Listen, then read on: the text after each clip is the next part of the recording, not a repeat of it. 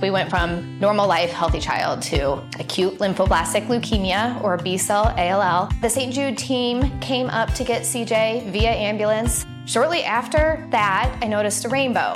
It meant that there was hope. We were driving into hope. To have hope is to have your child healthy, and we have that because of St. Jude. You can help kids fight childhood cancer. Please become a St. Jude Partner in Hope today by visiting musicgives.org. Hey everyone, this is Jody Sweeten from the podcast How Rude, Tanneritos. I've been needing a quick getaway with my family, and the 2024 Hyundai Santa Fe is the perfect vehicle to take us there. It has standard third-row seating, so I'm able to pack my entire family, plus pets, in the car, while also having enough room for our camping essentials. Available H-Track all-wheel drive will get us through any dirt trails, and available dual wireless charging pads will ensure we never have to worry about getting stuck with a dead phone in the middle of nowhere. Visit HyundaiUSA.com or call 562-314-4603 for more details. Hyundai, there's joy in every journey. You know that feeling when you walk into your home, take a deep breath, and feel new? Well, that's what it's like to use Clorox Scentiva. Because Clorox Scentiva smells like coconut, cleans like Clorox, and feels like energy. It'll elevate any cleaning routine to not just clean, but also make every room smell like a tropical coconut getaway. Discover how Clorox Scentiva's powerful clean and refreshing scents can transform your space. Get yours in coconut or other fabulous scents at a nearby retail store.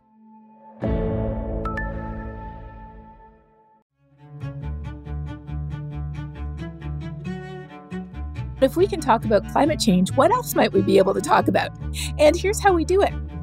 Rather than beginning by dumping scary facts on people, or by arguing, or by focusing on what we disagree on, we need to begin our conversations with something that we agree on. And if we don't know what we agree with somebody on, then ask them questions and learn about what matters to them until we figure out where we could possibly find a point of connection. Then connect the dots to how climate change affects what we both care about.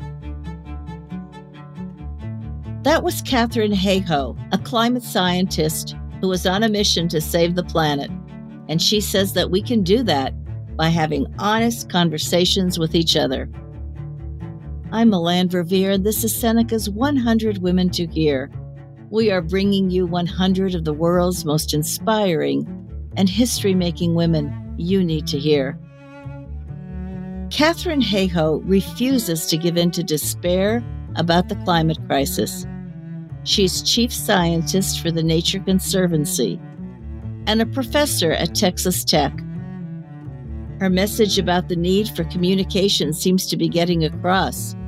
She gave a TED Talk about climate change that has been viewed more than 4 million times. In September, she published her latest book. It's called Saving Us, a climate scientist's case for hope and healing in a divided world. And it's won praise from everyone, from Margaret Atwood to Scientific American. Listen and learn why Katharine Hayhoe is one of Seneca's 100 Women to Hear. I'm speaking today with Katharine Hayhoe, and we're so delighted to have this climate scientist with us. Katharine, you've done amazing work in terms of the climate issue, the existential threat of our time. You're the chief scientist for the Nature Conservancy, and you teach at Texas Tech, so that's quite a bit. And you were recently at the Climate Summit in Glasgow, and as someone who knows the subject so well, so deeply, I wonder how you would sum up the state of the world in terms of the climate threat today. Well, from the perspective of the science, it is not too cheerful because we know, in fact, we've known since the 1800s, that digging up and burning coal and gas and oil produces heat-trapping gases that are building up in the atmosphere, wrapping an extra blanket around the planet. We, as scientists, were so concerned about the potential impacts on humans, on our society, that scientists took the unprecedented step of formally warning a U.S. president about the dangers of climate change in 1965. And we have produced more than 2/3 of our cumulative carbon emissions since that warning occurred. So in terms of the science, we truly are in a dire situation where every action matters, every year matters, every ton of carbon matters. But what gave me hope in Glasgow was seeing all of the people who were there. For so long, climate change has been perceived as a niche issue, one that matters to climate scientists and environmentalists, but not to everybody else. But the reality is climate change is a human issue. And no matter what we love, who we love, or where we love, all of these are already being affected by climate change today. And so what gave me so much hope in Glasgow was seeing the tens of thousands of people there from every walk of life, from industry, from nonprofit, young, old, from academia, theologians, religious leaders, negotiators, policy experts, medical professionals. Everyone you can imagine was there because they understood that climate change is an everything issue and an everyone issue. And, in order to want to fix it, we only have to be one thing, and that is quite literally just a human being living on planet Earth.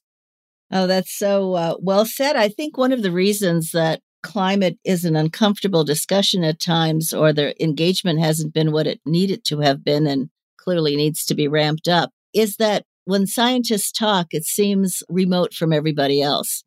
And you just gave a TED Talk not too long ago that's already had 4 million viewers. And you said in the talk that the single best thing we can do to fight climate change is to talk about it. So explain what you mean by that, particularly since for many people it seems like not an accessible topic or a controversial topic. So it's very interesting because when we look at the data, it turns out that 70% of people in the United States are already worried about climate change. Those numbers are greater in other countries, like my home country of Canada. It's about 75%, the same in the UK, greater in the EU. So most people are already worried. And in fact, here in the US, when you ask people who are mothers if they're worried, 83% of moms are worried about climate change. Young people, 84%. The biggest problem we have, the biggest gap we have, is not between the people who say it's real and the people who say it isn't, even though the people who say it isn't are certainly very loud. The biggest gap we have is between people who say it's real and people who are activated, because it turns out only a fraction of us are actually actively engaged in doing something about this. How do we close that gap? The catalyst to action is when we use our voice to connect with others to say, what could we do as a family? What could we do as a school? What could we do as a business or a place of work? What could we do as a neighborhood or a city or a state? The catalyst to every single one of those actions is when we talk about why it matters and what we might be able to do together to help to fix it. So how do we talk persuasively to those, even though their numbers may not be enormous, who still are very skeptical, or to those who worry about jobs in terms of fossil fuels and the kinds of worrisome emissions that are a big part of the problem? How do we talk to, those as well as everybody else in a way that is very compelling? I think there's really a simple formula to having positive, constructive conversations, even about something as contentious as climate change. Here in the US, over the last decade or more, climate change has been at the top of the list of the most politically polarized issues in the country. But if we can talk about climate change, what else might we be able to talk about? And here's how we do it. Rather than beginning by dumping scary facts on people, or by arguing, or by focusing on what we disagree on, we need to begin our conversations with something that we agree on. And if we don't know what we agree with somebody on, then ask them questions and learn about what matters to them, who, what, where they love, what their concerns are, what concerns inform their positions, until we figure out where we could possibly find a point of connection. Then connect the dots to how climate change affects what we both care about and how climate solutions are consistent with the values that we have. But how we begin that conversation is important. And I want to say one cautionary thing, which is often people immediately say, oh, well, that's great. I'm going to run off and I'm going to have a conversation with the most dismissive person I know. My relative, my neighbor, my colleague who's always saying it isn't real and it's just a hoax. Finally, I have the solution to show them how they're wrong. Well, here's the bad news. The bad news is that for people who are truly dismissive, who have built their identity on rejecting the reality of this problem, not because they truly have a problem with basic physics. If they did, they'd also reject the reality of stoves, fridges, and airplanes. But they reject it because they don't think there's any solutions that are compatible or consistent with their values. So for the 7% of people in the United States who are the very loud dismissives who bring this issue up all the time to poo-poo it, it is not possible to have a constructive conversation with them because they can't listen. Mm-hmm. But here's the good news. 93% of us are not dismissive. And in fact, people often say, well, why bother talking to the rest of the people if, we already think the same way? You might think you think the same way, but how do you know if you don't talk about it? And even if you do think the same way, the chances are they're not activated because most people aren't. The vast majority of people who are worried about climate change are doing nothing about it because they don't know what to do. And that's where our conversations come in. Bond over shared values, connect the dots to how climate change affects us here and now in ways that are relevant to us, and then talk about what we could do together to help make a difference. Every action counts. That's certainly very well said. You mentioned values, and I know that you have brought the dimension of faith into your communications with others on this issue. How does religion tie into your message on climate change? Well, it ties right into step number 1, which is beginning a conversation by bonding over shared values. So in my book, Saving Us, I encourage people to do a personal inventory. Who are you? Who do you love? What do you love? Where do you love? And think of those as ways that you can start to connect with other people. So my personal inventory is, first of all, I am a scientist, so I can definitely connect with people who really like science. And a lot of people are very curious about science. But I am also a mother, so I can talk to other parents about our kids and their future and the air they're breathing and their health and how climate change affects that. I love skiing, and you need snow in order to ski. So that might sound trivial, but that is important and close to my heart. I am Canadian, so I can talk to other Canadians about what's happening in our country. I live in Texas, which is the most vulnerable state in the U.S. to increasingly severe climate and weather disasters as climate change loads the weather dice against us. So I can definitely talk about that with other people here in Texas. And I am a Christian, so I can talk with other people who share my faith about how if we truly take our faith seriously, and this is true not just for Christianity, but for every major world religion that has concepts of stewardship or caring for nature or creation or other living things, and just as importantly, caring for the poorest and most vulnerable and most marginalized among us, our sisters and our brothers less fortunate than us, if we truly take our faith seriously, we would be out at the front of the line demanding climate action. So that's my inventory, and I would encourage everybody to sort of do your inventory. Are you a gardener? Do you love beer or wine? Do you like beaches or traveling? Do you enjoy hiking or birding or kayaking? Are you concerned about national security or about a stable economy? Or are you a farmer or a rancher?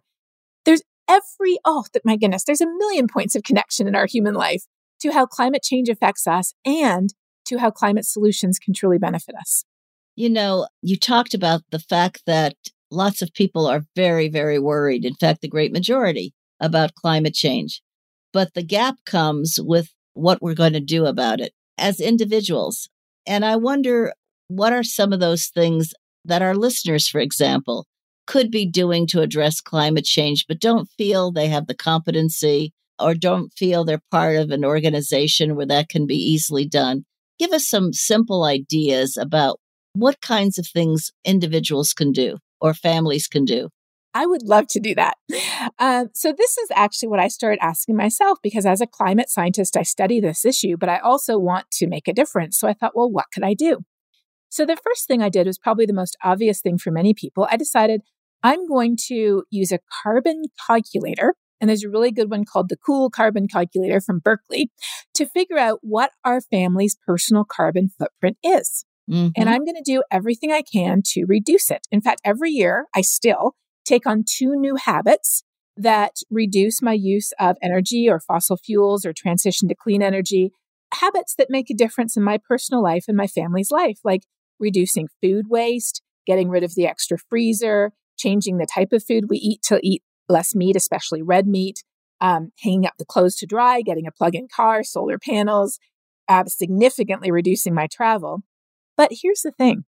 As a scientist, I calculated that even if all of us who are worried about climate change did everything we could in our current economy, which is heavily skewed in favor of using fossil fuels, if we did everything we could to cut our personal emissions, that wouldn't even be 25% of the pie.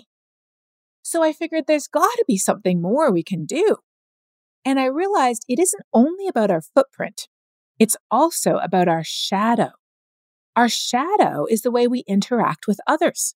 And when you look at how the world has changed in the past, how civil rights were enacted, how women got the vote, how did our society change? It wasn't because the president woke up one morning and decided, I really need to give those women the vote, but rather it was because many, many, many other people who originally were, of no particular fame or renown, they decided, no, the world really does need to be different. And they used their voice to advocate for change at every level. When we look at how change is happening with big corporations like Microsoft, it's because employees who work there use their voice to say, you know what, we could do better. When you look at cities like the city of Houston that have a climate action plan and they're meeting their Paris targets, they decide to change because there's many people in that city who are using their voices to say, we need climate action. When we look anywhere around the world, wherever we see amazing things happening, and we start to look around the world, there are amazing things happening everywhere, even right here in Texas where I live. The common denominator, the catalyst to that action, is when people use their voice to say, here's why it matters to us here and now. Not tons of science about Antarctica or polar bears, but look at Texas. We just had 3 500-year flood events in 3 years. We need to do something about that. And then talked about what we can do. Like, for example, we already get almost a quarter of our electricity in Texas from clean energy. How could we make sure that we're getting some of that for our school or our place of work or our city? So there's so many things we can do, but it all begins with having that conversation. So again, that's why I did my TED Talk, and that's why I wrote my book, Saving Us, because the number one question I get from people these days, almost every day, is what gives you hope? And the answer to that is when we act, hope is all around us. And the second question I get is, how do you have a conversation like this with somebody? And that's what I wrote the book about. And my favorite thing is to hear from people who said, okay, I gave it a try. And it actually surprised me. It went a lot better than I thought. I've talked to my mom about this already 10 times and it went awfully, but we finally had a breakthrough. I'm not going to say that, we're getting solar panels tomorrow, but we were able to finally connect and I was able to listen to her concerns and she was a little bit more open to what I had to say. So it truly does make a difference when we have these conversations. Again, not dumping the science on people, but really focusing on having that conversation as a catalyst to talking about what we can do together. Seneca's 100 Women to Hear will be back after this short break. We went from normal life, healthy child to acute lymphoblastic leukemia or B-cell ALL. The St. Jude team came up to get CJ via ambulance. Shortly after that, I noticed a rainbow. It meant that there was hope. We were driving into hope. To have hope is to have your child healthy, and we have that because of St. Jude. You can help kids fight childhood cancer. Please become a St. Jude Partner in Hope today by visiting musicgives.org. Hey, this is Jodie Sweetin from the podcast How Rude, Tanneritos. As a nostalgic voice from your past, I'm here to remind you that amongst the stressful and chaotic existence we live in 2024, you deserve to get away. It's time for a vacation, no matter when you're hearing this. And let me tell you how you'll get there. The 2024 Hyundai Santa Fe. Want to bring the family to the mountains with the Santa Fe's available H-Track all-wheel drive? Well, it's got standard third-row seating and available dual wireless charging pads for the kids who just want to stare at their phone and not talk to you. You know what I mean. Visit HyundaiUSA.com or call 562-314-4603 for more details. Hyundai, there's joy in every journey. If a new house is on your wish list in the next 5 years, grow your savings faster and experience your dreams with an Ohio Homebuyer Plus account from Kemba Financial Credit Union. A savings account specifically designed to save for a new home where you can earn 7% APY, a $500 matching bonus, and a $1,500 mortgage closing cost credit. Learn more at Kemba.org. Offer expires March 31st, 2025. APY equals annual percentage yield. Restrictions apply. NMLS 292230. Equal housing lender. Federally insured by NCUA.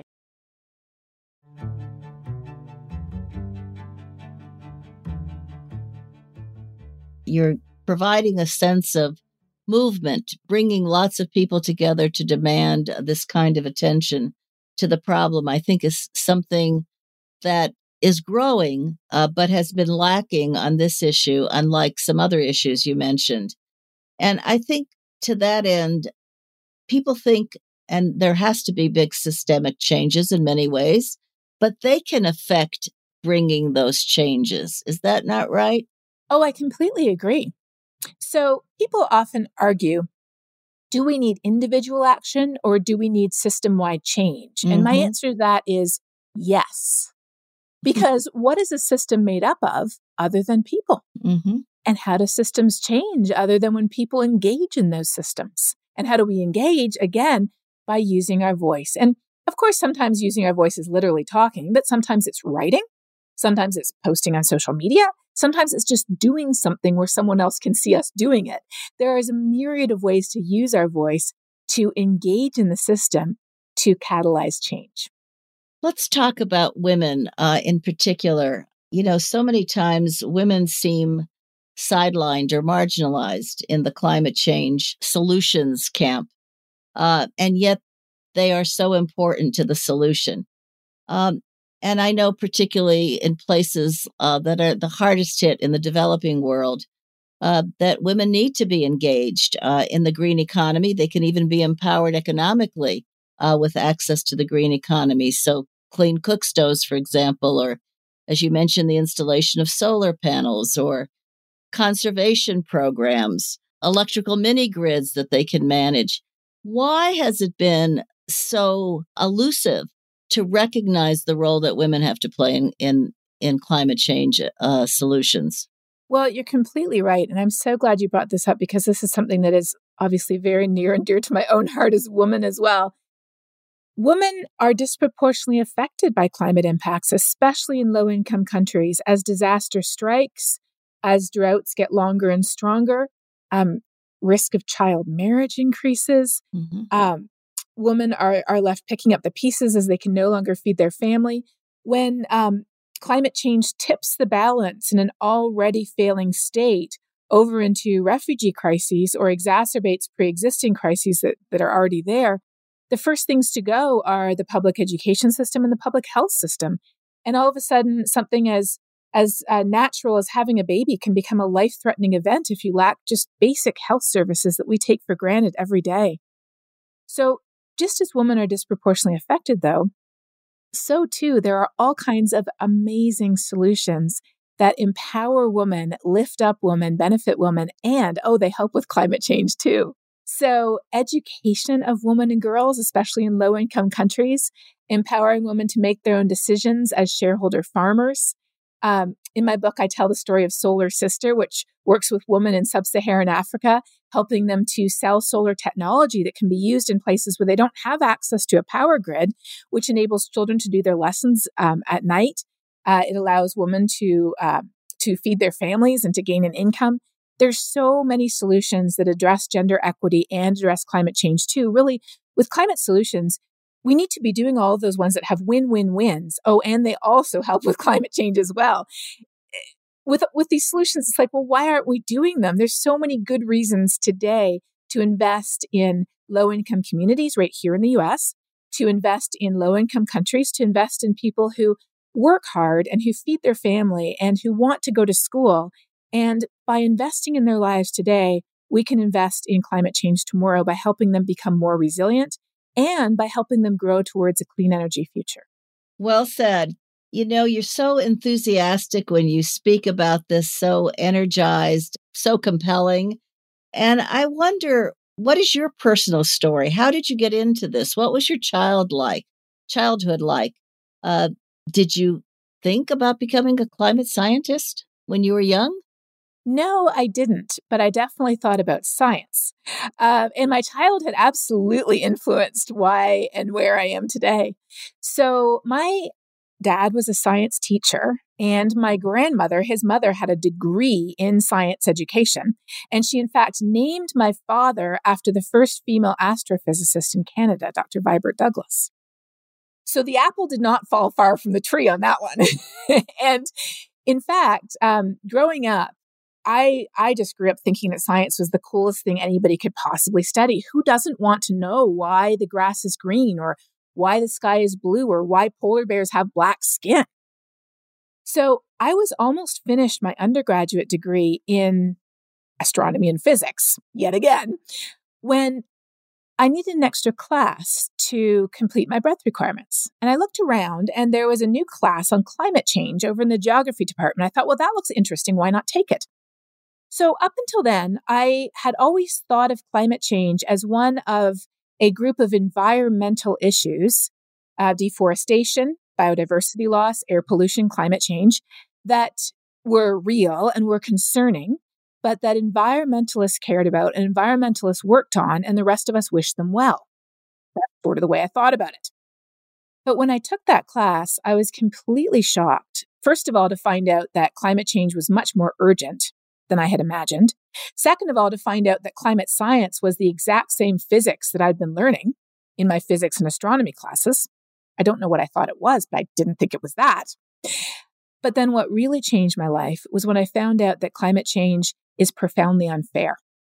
It disproportionately affects the poorest and the most marginalized people, whether they are living in a low-income neighborhood right here in Chicago or Houston, or whether they're living in sub-Saharan Africa in some of the poorest areas in the world without running water or electricity or access to any of the resources we take for granted today. I grew up both in Canada as well as in Colombia. We moved down there when I was 9 years old, and so I grew up knowing what that type of poverty looks like. I know what it looks like to live in a place that doesn't have running water or electricity, and when the storms come, your home is just washed down the side of the mountain and you're lucky to survive.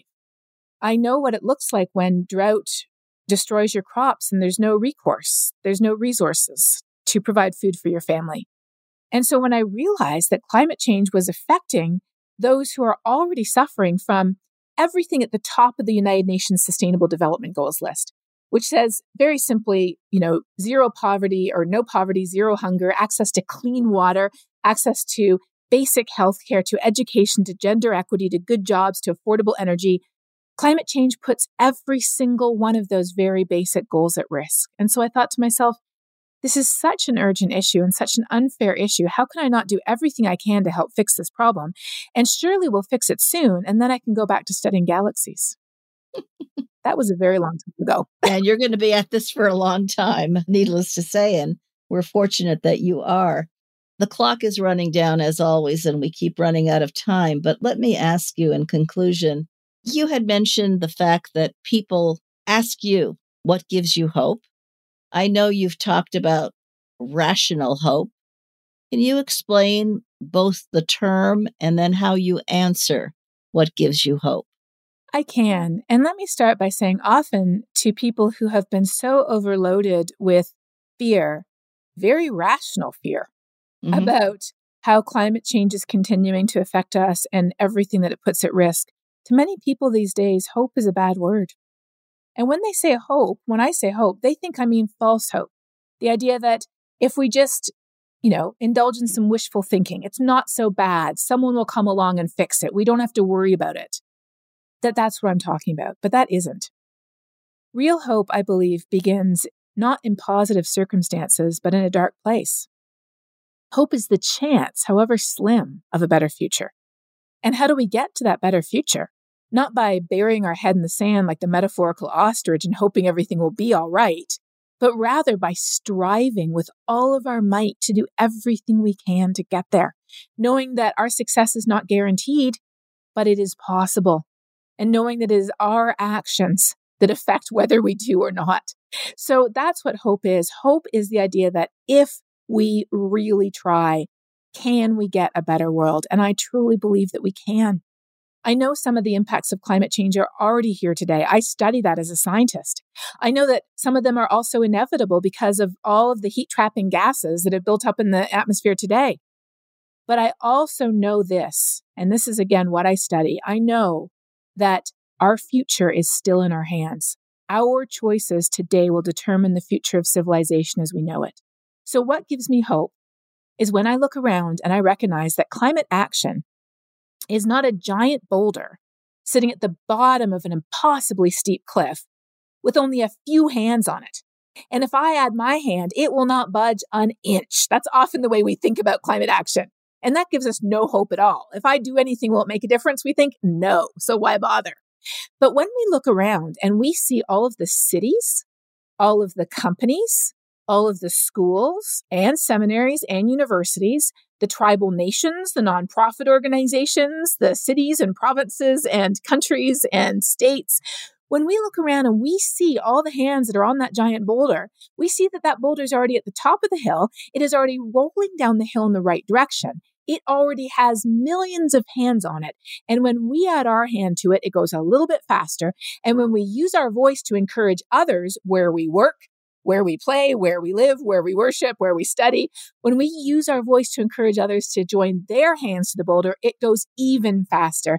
And that's what gives us hope, is looking around at all of the other people who are pushing beside us, making a difference in the world, showing us that, yes, action is possible. And in that action, we find hope.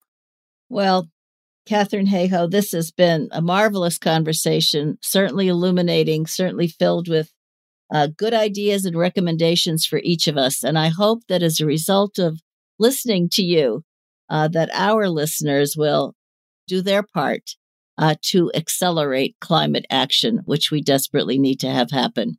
Thank you so much. Thank you so much for having me. It's so inspiring to hear a scientist say that there is something we can do about climate change. Here are 3 things I took from that conversation. First, as Katharine Hayhoe says, solving the climate crisis is all about communication, finding common ground with others, and then getting them to engage. Second, we need to remember that climate change is a women's issue. In the developing world especially, women are disproportionately affected by increasingly severe droughts and floods and other disasters. But when you educate and empower women, they can feed their families and help the environment. Finally, to save the planet, we need systemic change. And how does that happen? Katharine reminds us that major movements, like women's suffrage, came about because millions of individuals and organizations used their voices. They told anyone who would listen that the issue was important to them. You can learn more about Katharine Hayhoe's advice in her book, Saving Us, A Climate Scientist's Case for Hope and Healing in a Divided World. And tune in next week to hear about our next featured woman and discover why she's one of Seneca's 100 Women to Hear. Seneca's 100 Women to Hear is a collaboration between the Seneca Women Podcast Network and iHeartRadio, with support from founding partner P&G. Have a great day.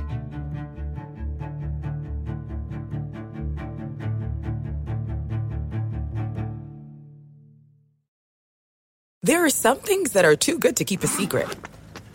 Like how your Amex Platinum card helps you have the perfect trip. I'd like to check into the Centurion Lounge. Or how it seems like you always get those hard-to-snag tables. Ooh, yum. And how you get the most out of select can't-miss events. With access to the Centurion Lounge, Resi Priority Notified, and Amex card member benefits at select events, you'll have to share. That's the powerful backing of American Express. Terms apply. Learn more at americanexpress.com/withAmex. We went from normal life, healthy child to acute lymphoblastic leukemia, or B-cell ALL. The St. Jude team came up to get CJ via ambulance. Shortly after that, I noticed a rainbow. It meant that there was hope. We were driving into hope. To have hope is to have your child healthy, and we have that because of St. Jude. You can help kids fight childhood cancer. Please become a St. Jude Partner in Hope today by visiting musicgives.org. This is Amy Brown from 4 Things with Amy Brown. Today, Healthier is happening at CVS Health in more ways than you've ever seen. It's wellness destinations for seniors, including select locations with Oak Street Health and CVS Pharmacy. It's doctors, nurses, pharmacists, and everyone in between offering quality care and support virtually, in person, and on the phone. It's in-home evaluations through Signify Health and meeting mental health needs through Aetna. And those are just a few of the ways that Healthier is happening. To see more, visit cvshealth.com/healthier happens together. CVS Pharmacy, Oak Street Health, CVS Specialty, Signify Health, and Aetna are part of CVS Health. Eligibility and services vary by location and individual.